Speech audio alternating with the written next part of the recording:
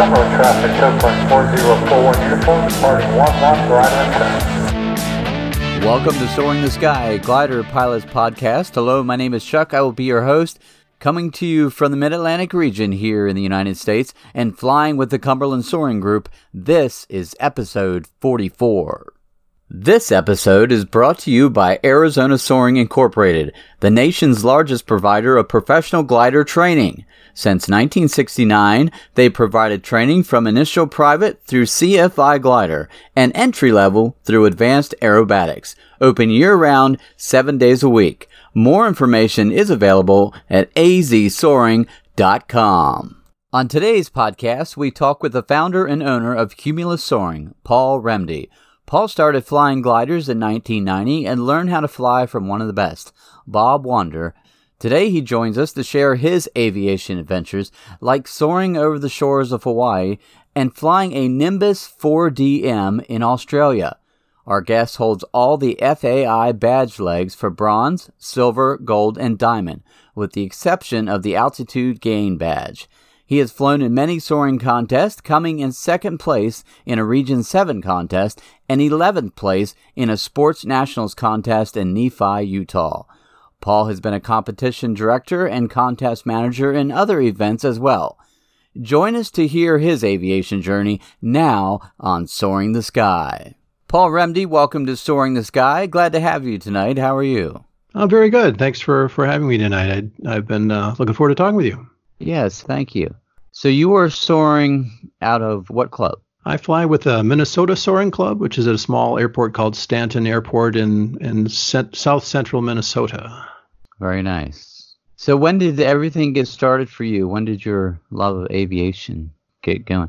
That's a good question. I've always been interested in aviation. When I was a kid, I built a lot of model airplanes and had a remote control sailplane that I built when I was in my teens. And then after college, I had a soaring calendar that someone had brought into work that was on my wall in my office. And I thought, now would be a good time to get into that. So I was about 22, it was 1990, maybe 25. It was 1990, and went to a glider ground school that Bob Wander was running here in Minnesota, and eventually joined the Red Wing Soaring Club for a while, and then eventually moved over to the Minnesota Soaring Club. And I love flying, but I especially love soaring. I've done a little bit of flying in single-engine planes, but didn't have the attraction to me that flying in a sailplane does. The challenge of soaring and going long distances and trying to fly fast, and just the beauty and the technology and the technique is a lot of fun. What did you start out flying in sailplanes? Let's see, my first instructional plane was a Schweitzer 233 that Bob Wander was using. And then in the Red Wing Soaring Club, Blanik L13 and then a Blanik L33. And then when I got solo, I flew the Red Wing Soaring Club's Pilatus B4, which was a fun little single-seat aerobatic sailplane. And then eventually bought a share of a Schweitzer 135C glider and did a lot of my badge flying in that glider. My best flight in that one was about a 520-kilometer flight from Minnesota to south of Chicago to the Chicago Glider Club. That was an amazing flight. For me, it was just a blast. It was a very easy flight because it was a high day with a strong tailwind. And then after that, I bought a share in a Ventus B sailplane. And then in the last 10 or 15 years, I've been flying with two partners in a DG-1000 two-seat sailplane. And boy, I highly recommend flying in a two-seat glider. Cross-country flying with a two-seater is so much fun. Sharing the challenge and the excitement of it and the fun of it, and it just makes it a fun learning experience and a fun way to share soaring with other people. Now, what have you flown? I know you've flown some contests. Can you tell me a little bit about that? Yeah, I mean, I've enjoyed flying for badges and state records. None of my state records are all that impressive, but it's always fun to set a goal and try and fly around a task faster than anyone's done before, or at least documented before. So that's fun. I've flown in a lot of soaring contests. I consider myself kind of a mediocre contest pilot. I enjoy contest flying, but I don't do enough of it to be as good at, and I don't have the skill level that a lot of the national level pilots have. But I've flown in a lot of national contests, especially in recent years. One of the partners in the glider that I fly is a gentleman named Dick Andrews, and he and I are very close friends, and we really enjoy flying together. So we've taken the DG-1000 out to Nephi, Utah a number of times, Parowan, Utah. We've flown it at contests in Minnesota here, in Albert Lea, Minnesota. There have been some soaring contests, and it's just been a real treat flying with him. A lot of fun. I think the best I've done in a national contest last year in 2018, we flew in the Sport Class Nationals in Nephi, Utah, and ended up 11th out of about 40 contestants, and I was pretty happy with that. I was kind of shooting to be in the top 10, and 11th was pretty darn close. But I just really enjoy being in a soaring contest is fun because every day you're challenged to go further than you think you could possibly go. And of course, flying out of Nephi, Utah, it's such dramatic mountainous terrain that it's very rewarding and challenging and exhilarating.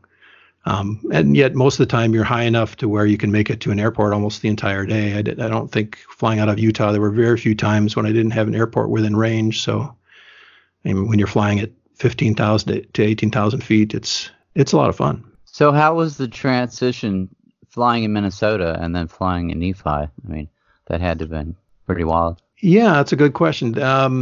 Most of my flying is in Minnesota, which is thermal flying. We don't get any wave. We don't get any ridge flying in Minnesota. It's a very flat state. We have rolling hills, but no ridges or mountains or anything like that. So, most of my experience is in flying in thermals and trying to go cross country just by circling and cruising. Flying out west, I was fortunate to have experience out there with experienced pilots. I guess my first time flying in the mountains was out of Minden, Nevada, and rented gliders at Soar Minden, probably about 15 years ago, with Tony Sabino there and his team. Enjoyed that a lot. And I was fortunate while I was there, a gentleman named Carl Harold was there. He owned a Nimbus 3DM, and he took me up in that, and we did some wave flying. That's the first time I think the only time I've done any real wave flying was out there in Minden with him. That was a blast. But then most of my experience in the mountains was with Dick Andrews, flying our DG-1000 out in Parowan, Utah in about 2010 in the Sport Class Nationals contest out there. That was the first time I really got down into the ridges and felt the exhilaration of finding lift off the ridges. And I guess one very memorable flight was a flight where we headed up maybe 100 miles north of Parowan, and the lift just seemed to die. The thermals went away, and it was about 5 o'clock or so, and we got down onto the ridges, and there was enough wind to just barely sustain ridge flying. But we were able to kind of fight our way back and make it all the way back down to Parowan, Utah, and it was a real feeling of accomplishment. We landed about after 7 o'clock in the evening, and everybody else had been back for a long time, so they were all happy to see us make it back, know that they didn't have to come and retrieve us anywhere. But it was a really exhilarating, challenging flight, and it was we were really laughing and giggling when we got out of the glider that day. It was fun. Yeah, I'm sure coming in that late, they were pretty sure they had to come and get you, right? Yeah. Now, you mentioned the wave flying. What was it like for you to be in wave for the first time? I mean, a lot of people I've talked to, they just said it was real smooth. Mm-hmm. But what was your experience? Yeah, to be honest, unfortunately, when in flying with Carl Harold and his big open class glider, I didn't have much experience in that big of a glider, so he did most of the flying, and he wasn't at the time too willing to share the stick. He was having too much fun himself, I think. So I didn't get the challenge of finding the lift, although it was pretty obvious that day where the lift was, and it didn't go very high. But that's something I would enjoy doing more in the future. I'd have to say going to extreme altitudes in a glider is not something I have a real passion for. I've got most of my badge legs done for silver badge, gold badge, diamond badges, but I don't have the altitude badges, altitude gain badges, and that's something that just, to me, there's risks with going to high altitude that don't make it worth it to me. I can see the excitement of going cross country like Jim Payne has done, flying in wave flights out in the western U.S. Now that would be very exciting, but going above 20,000 feet has no appeal to me, really. You've actually done some flying in Australia, is that right? Yeah.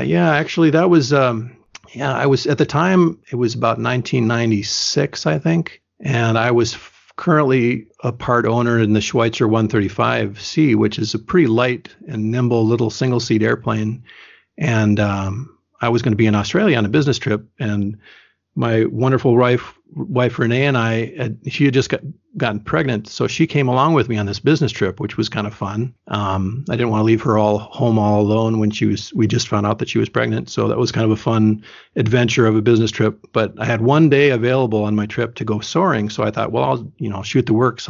I booked time at the time there was a place called Sportavia, which was at Tokomol Glider Port on the border between New South Wales and Victoria. I think I forget it's been a while since I was there, but it was a wonderful place to soar, flatland soaring, but very high days. And I booked the best glider they had, which was a Nimbus 4DM, and the best instructor in the world, probably Ingo Renner, was available. So I booked the day with him, and boy, was that a fun day.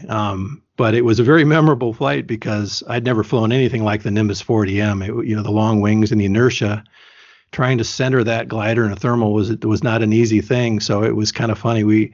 In the end, we had a wonderful day, and I did almost all the flying, and we went 400 kilometers, and I learned so much from Ingo. Was a gentleman, really fun to fly with, and he knew I was relatively new to cross country flying and was teaching me everything he could in the 4 or 5 hours we flew. But it was funny towards the beginning of the flight, being, that I was not used to the long wings and the inertia of those long wings. I was having a very difficult time getting used to entering a thermal. And the funny / embarrassing thing was that I was diving into a thermal, one of the first thermals, and the wings were like, for example, the right wing went way forward and then way back, and I was using the rudder. It just had so much inertia. It was a very different experience. And I got so sideways when trying to center the thermal that the gear door swung open. The landing gear door that had been closed, the gear was up. And Ingo says, interesting, using the landing gear door for yaw indication. And I was so embarrassed. I kind of slunk down in the front seat of the glider, and but he was nice about it. He wasn't being mean or anything. He was just giving me a hard time, and I thought it was. But I, felt like an idiot at the time. But other than that, it was. After that, I got better over time and really enjoyed flying the big glider, and leaving a thermal at 8,000 feet and getting to the next cloud at 7,500 feet. It was a really fun experience doing cross country in a open class ship like that. A lot of fun. Oh, it sounds pretty amazing. And flying in Australia must have been super cool. Yeah. You did some flying in Hawaii, too. You did some aerobatic stuff, is that right? Yeah. That was a really fortunate turn of events. I was traveling to Hawaii with my family. Actually, my daughter, Sarah, was in high school, and her high school band was going to Hawaii to do a band trip to Hawaii. And so my family, we decided to book a flight out there, and we rented a house with my brother's family and stayed near Waikiki.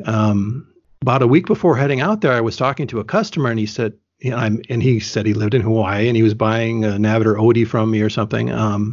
He was a really neat guy, just a really friendly guy. His name is James Alagio, and he said, "Boy, if you're ever in Hawaii, you should look me up. I do a lot of aerobatic flying out here." And I said, "Actually, I'm going to be out in Hawaii next week. Is there any chance we could fly together? I would love to do that. I would, And he said, "Yeah, let's do it." So I called him when I got out there, and he said, "Yep, meet me at the airport on this day." And we went up. He had access to a Fox 2-seat aerobatic glider, and he was a very accomplished aerobatic pilot. I've done some aerobatics and gliders, and I really enjoy it, but I'd never been and I've only done aerobatics in ASK 21 and an Owl that our club owns, and a few single seat gliders, but I'd never done it in anything like the Fox. So it was really intense and really fun. And of course, flying over Dillingham airport in Hawaii with the mountains on one side and the ocean on the other side, and humpback whales out in the water. It was just the most beautiful, what an exhilarating, amazing flight. And he just took the thing up, and we were flipping all over the place, and just by the end of the flight, my stomach was, I almost tossed my cookies, but I didn't quite do it. I survived, and I had a fantastic time, and really enjoyed James. Flying with James was just so much fun. Just a great guy. So do they do a lot of ridge soaring then right there along the water, or how does that work? Yeah.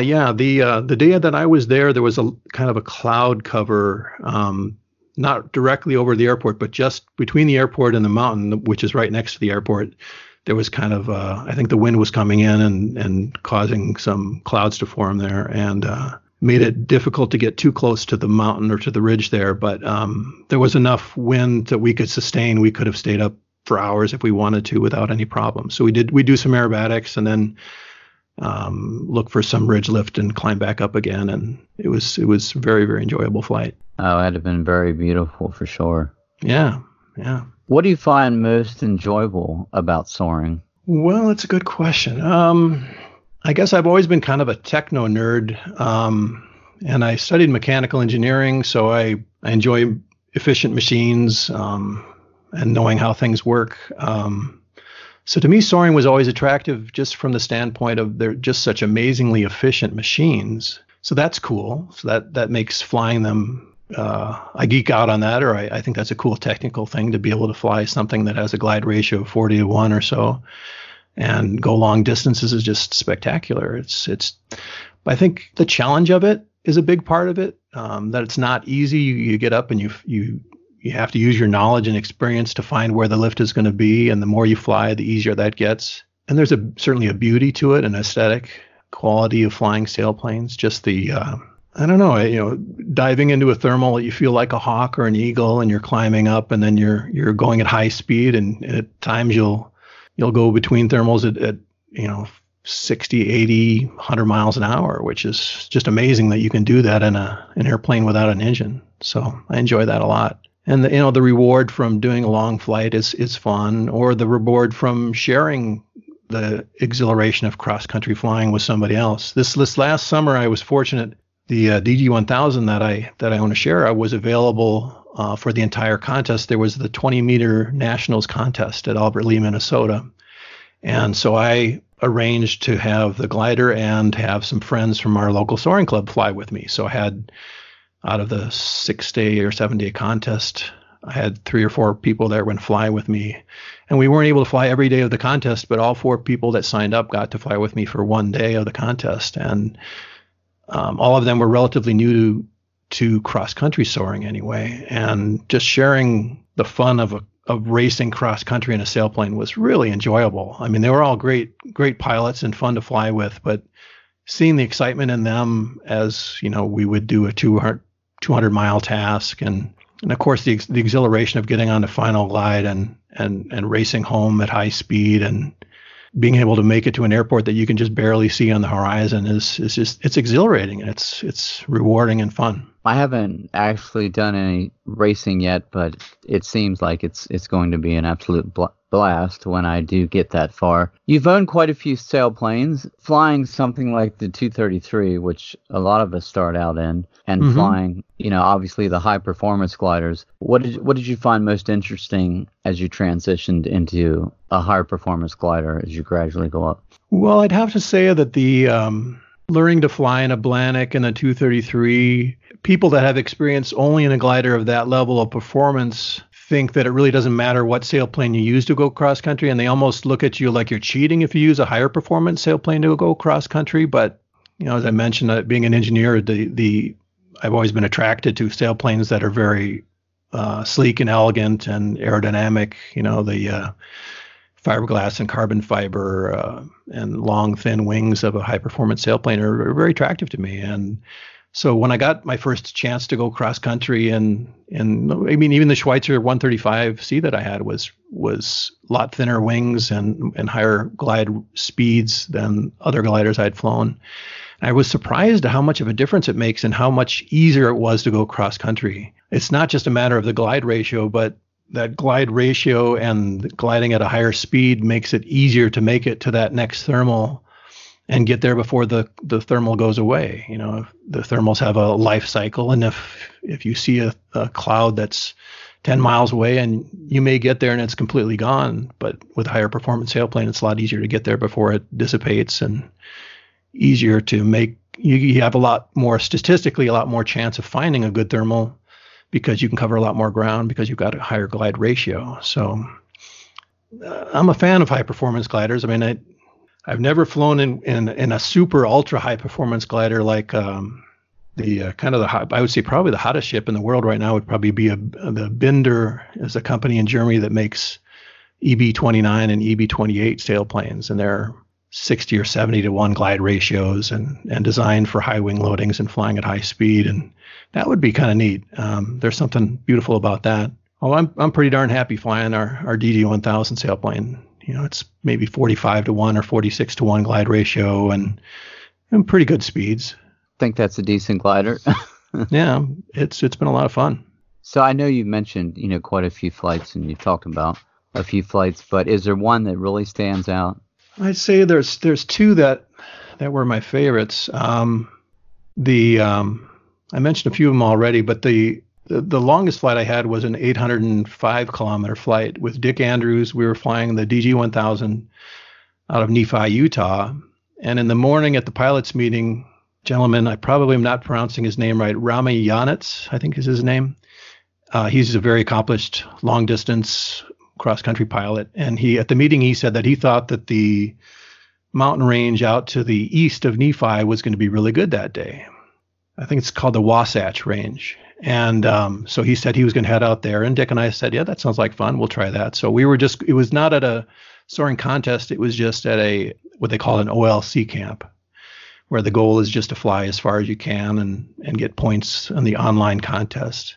So we headed out over to that ridge range that we'd never been to before, and it was a spectacular day. And we headed south for maybe 50 miles and then headed back north up the ridge as far as we could go.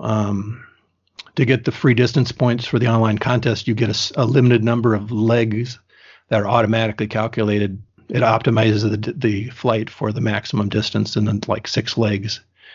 So we went as far north as we could and then back south as far as we could. And then at the end of the day, we went as far west as we could of Nephi. And by the end of the day, we were just blown away that we had done 805 kilometers. We used as much of the day as we could. And it was just a real feeling of accomplishment. And it's such a beautiful place to soar, flying over the mountains near Nephi. It's just spectacular. And we ranged from maybe 13 or 14,000 feet up to about 18,000 feet that day. And the view was awesome. And out west of Nephi, the terrain gets very rugged and very wild looking, rocky mountains, very colorful rocky mountains or terrain. And so it's very beautiful in a very different way from the flying here in Minnesota. Minnesota's very green and lush usually, but flat. And out there it's very rocky and almost moonscape-like in some areas. And it was very, very enjoyable. I guess one other memorable flight was last year in 2018 when we were there at the Sport Class Nationals. We had one leg where we were flying in that same range, near the Wasatch Range, and we bumped into a river of lift that was so strong and spectacular. We were actually out in that no man's land out to the west where there was really no place to land, but we were high enough and we knew we could make it to airports back at the base of the range, the ridge. We were tiptoeing out from under the clouds that we were under, thinking, hey, we've got 20 miles to go here without any clouds. And we were a little bit nervous about that, but we were at 17,000 feet, I think, when we started. And as we left the clouds, we ran into this river of lift that we were cruising at 100 knots, which is the maximum maneuvering speed or rough air speed of our glider. And we were just staying right at 17,000 feet, going 100 knots all the way for about, I'd say 10 minutes, maybe 15 minutes. It was so exhilarating. It was, at times we would actually have to divert out from away from where the lift was. We'd head a little bit to the south or the west, I think it was actually, to get out from under the lift. And then we'd come back in. And it was just such a rush, so exciting to be going that fast in an aircraft without an engine. And I have to admit, it was a little scary because it was bumpy and we're going really fast and we didn't want to go any higher. But it was in the contest, we couldn't go above 17,500 feet or we'd lose points. So we had to be real careful about that. And with that kind of strong lift, it was challenging to stay below that altitude, but it was really fun. And because we had that section of our contest flight that was at high speed, we had a pretty good speed that day. I mean, everybody else, a lot of other pilots found that same river of lift on the same day, but so we didn't win the day or anything, but we had, I think, 84 miles an hour around the course that day, which is the fastest I've ever done a contest flight. It was just a blast. It was so much fun. Oh man, yeah, that sounds like a great average speed. I mean, it sounds fast. Mm-hmm. Where do you see yourself in aviation in the future? Have you set any personal goals, or what do you feel about that? That's a good question. Well, one of my goals, I've only done, I think, 2 flights in my life that were straight downwind dash flights, where I flew the one time from near here to Chicago, the Chicago Glider Club, and I enjoyed that a lot. But it's a lot of work. I mean, getting a friend to crew for you and drive your trailer, 5 or 6 hours to come and pick you up is not easy. But there is a real feeling of accomplishment and adventure in doing that, not knowing exactly where you're going to end up. So one of our goals here locally with some of us that fly the DG1000, we have a goal to do 1,000-kilometer flight out of Minnesota. I've never done a 1,000-kilometer flight at all, and I think it's going to take a lot of luck. You have to find exactly the right weather day to be able to get a stretch of weather that's 1,000 kilometers long. But I think that it is possible from Minnesota. So that would be our goal, to just fly from Minnesota to, say, Ohio or Kentucky or somewhere in the southern U.S. Would be a lot of fun. That's kind of a dream goal. But other than that, I enjoy flying in cross-country camps. We have a cross-country camp here in the Minnesota Soaring Club every year. I really enjoy flying sharing cross-country soaring with new cross-country pilots, and just continuing to go to soaring contests. Paul, I wanted to ask you about an endeavor that you've kind of taken on and created, Cumulus Soaring. Can you tell me a little bit about that? Yeah. I started the company in about 2003 and gradually built it up over time. My goal was to be able to sell soaring instruments and other soaring products, but being a kind of a techno nerd person, my experience before starting the company was in the industrial automation industry, and where I worked with a lot of automated controls for manufacturing processes and things like that. So I had a lot of experience with technology and electronics. I studied mechanical engineering, but most of my experience in my job was with electronics, electronic controls and things like that. So my goal has been with Cumulus Soaring has been to not just sell soaring instruments, but do my best to try and excel in supporting them really well. My goal is to be the guy that people want to buy their soaring instruments from, because I'll give them the best advice on what instrument is the best for them. And also I'll help them get the instrument set up. I'll help them update it every year. I can calibrate it for them. If they have a technical question, I play with them. I know the products inside and out, so I can answer their technical questions. And I guess that's my ultimate goal, is to be really good at helping people get the most out of their soaring instruments, and also trying to be a friendly, supportive voice on the phone if they have questions. In recent years, I've really been working hard on creating a lot of soaring product training videos, which has been something that, with the same end goal. I want customers to be able to use their instruments well, and rather than having to call me and ask me the same questions over and over again, they can pull up a video and watch the video to learn how to use their Navitor Odie or their LXNav LX9000 or their variometer or what have you. So over the last about 10 years, I've created more than 100 videos. In the last year, I think I've done about 15 new videos in 2019. And for a while, I made them available for free. In recent years, I've started charging for access to those videos, so they can be rented. Individual videos can be rented for, I think it's $9.95. You can rent a video for 30 days. But the most recent thing is I've put them up on the Patreon website. So if customers think there's value there, they can rent for $9.95 a month. They can get access to all 100 plus training videos, and also they get discounts on purchases from my company, and also they get 1 hour of free technical support for the year. So I try to make it a win-win thing, where I'm helping them use their instruments, I'm making training videos available to them, but then that it's $9.95 a month for them to sign up for that. They can drop that at any time, but that way they're helping me kind of keep things going and helping me be able to afford to make more videos and create more useful things, hopefully, for customers. So I guess that's kind of where I'm at right now. I became the DG dealer about 2 years ago, just under 2 years ago. And that's been fun, since I've had so many wonderful and amazing experiences in our DG1000 sailplane. I'm very proud to be the DG dealer for the U.S.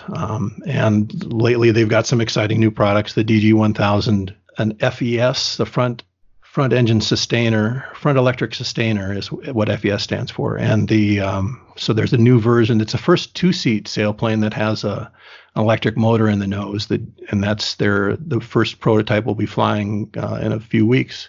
And then there's also an LS-8E with FES, an electric motor in the nose as well. They're not self-launching sailplanes, but the electric motor can be started to make it back home at the end of the day if the lift quits, or if you get low and you want to be able to make it to a nearby airport. So those are exciting new DG products and LS products.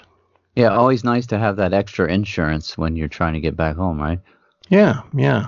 I'd have to say that I've been very fortunate. I really enjoy my job. I love the customers that I work with. I mean, I love flying sailplanes. I love talking about soaring. I have to admit, in the winter months when I can't fly gliders here in Minnesota, sometimes it's frustrating because I'll be talking to customers in Florida or South America that are off on soaring adventures, and I'm helping them get their instruments working and wishing I could be flying myself. But it's a job that I enjoy, so I'm very fortunate in that regard. I'm certainly not getting rich.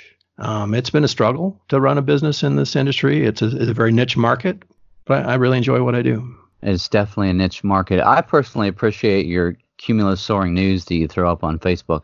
There's a lot of cool stories you've shared and that I didn't know anything about if you wouldn't have shared it. So thanks for doing that.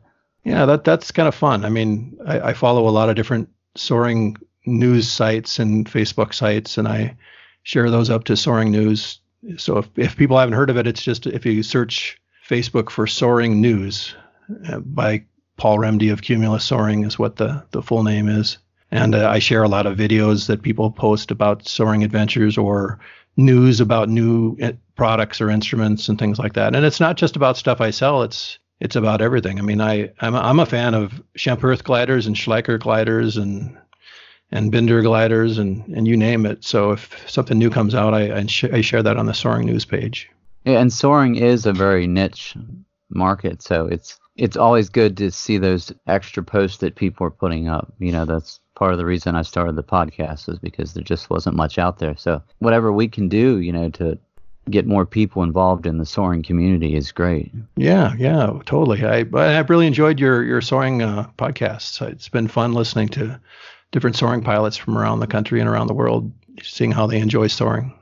Some really cool people out there with some really great stories. It's just been a lot of fun. Yeah. Over all your years of flying gliders, being in the air, if you could give someone some advice that you've picked up along the way to be a better and safer pilot, what would that be? That's a really good question.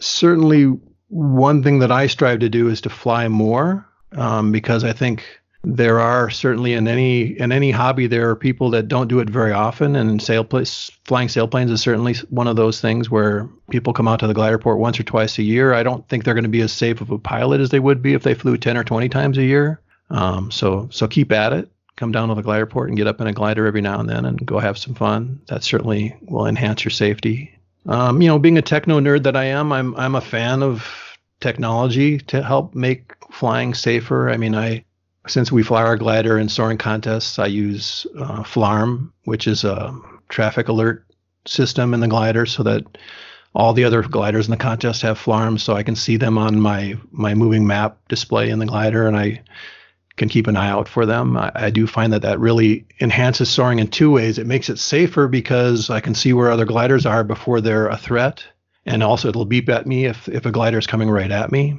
But also it enhances soaring in a fun way, because I can see gliders that are 10 miles out in front of me. And if I see 3 gliders and I see them on the moving map that they're circling, because I'm receiving their FLARM information over the radio waves, and that's displaying on my LX9000, that's pretty cool. That's pretty powerful information to be able to see where the next thermal is out ahead. And because everybody that's flying in that environment has the same information, it's not cheating. It's just fun. It adds to the fun. So I think I do. I'm like I say, I'm a fan of FLARM and anything that enhances safety and information in the air is good. Absolutely, some great advice, and always good to have those extra pieces of equipment to give you, to let you be more safe. Very important stuff. Paul, thanks for joining us on the podcast today. It's been good to have you. Yeah, thank you for having me. It's been a real pleasure. It's been good talking with you. good talking to you. And like I said, thanks again. Thanks for joining us and helping this podcast spread the word about soaring. Well, thank you very much. And thank you for everything you do as well. And thank you for joining us here on the podcast for another great guest. If this is your first time listening, thank you for checking us out. We hope you continue to join us each week for a brand new episode when we talk with a new guest pilot sharing a new soaring adventure. Always a lot of fun here on the podcast. To see some of our previous guests and the gliders they fly, and also how to get in touch with us, Michelle has all that information for you. On Facebook, it's Soaring the Sky Podcast. On Instagram, it's the same. If you would like to say hi, just drop Chuck a line at chuck@soaringthesky.com, or you can send us a note on the website. That's soaringthesky.com. Also, if you're a pilot, we want to hear your story. Just send us an email and Chuck will get in touch with you. We hope you join us next week for another great guest and adventure on Soaring the Sky.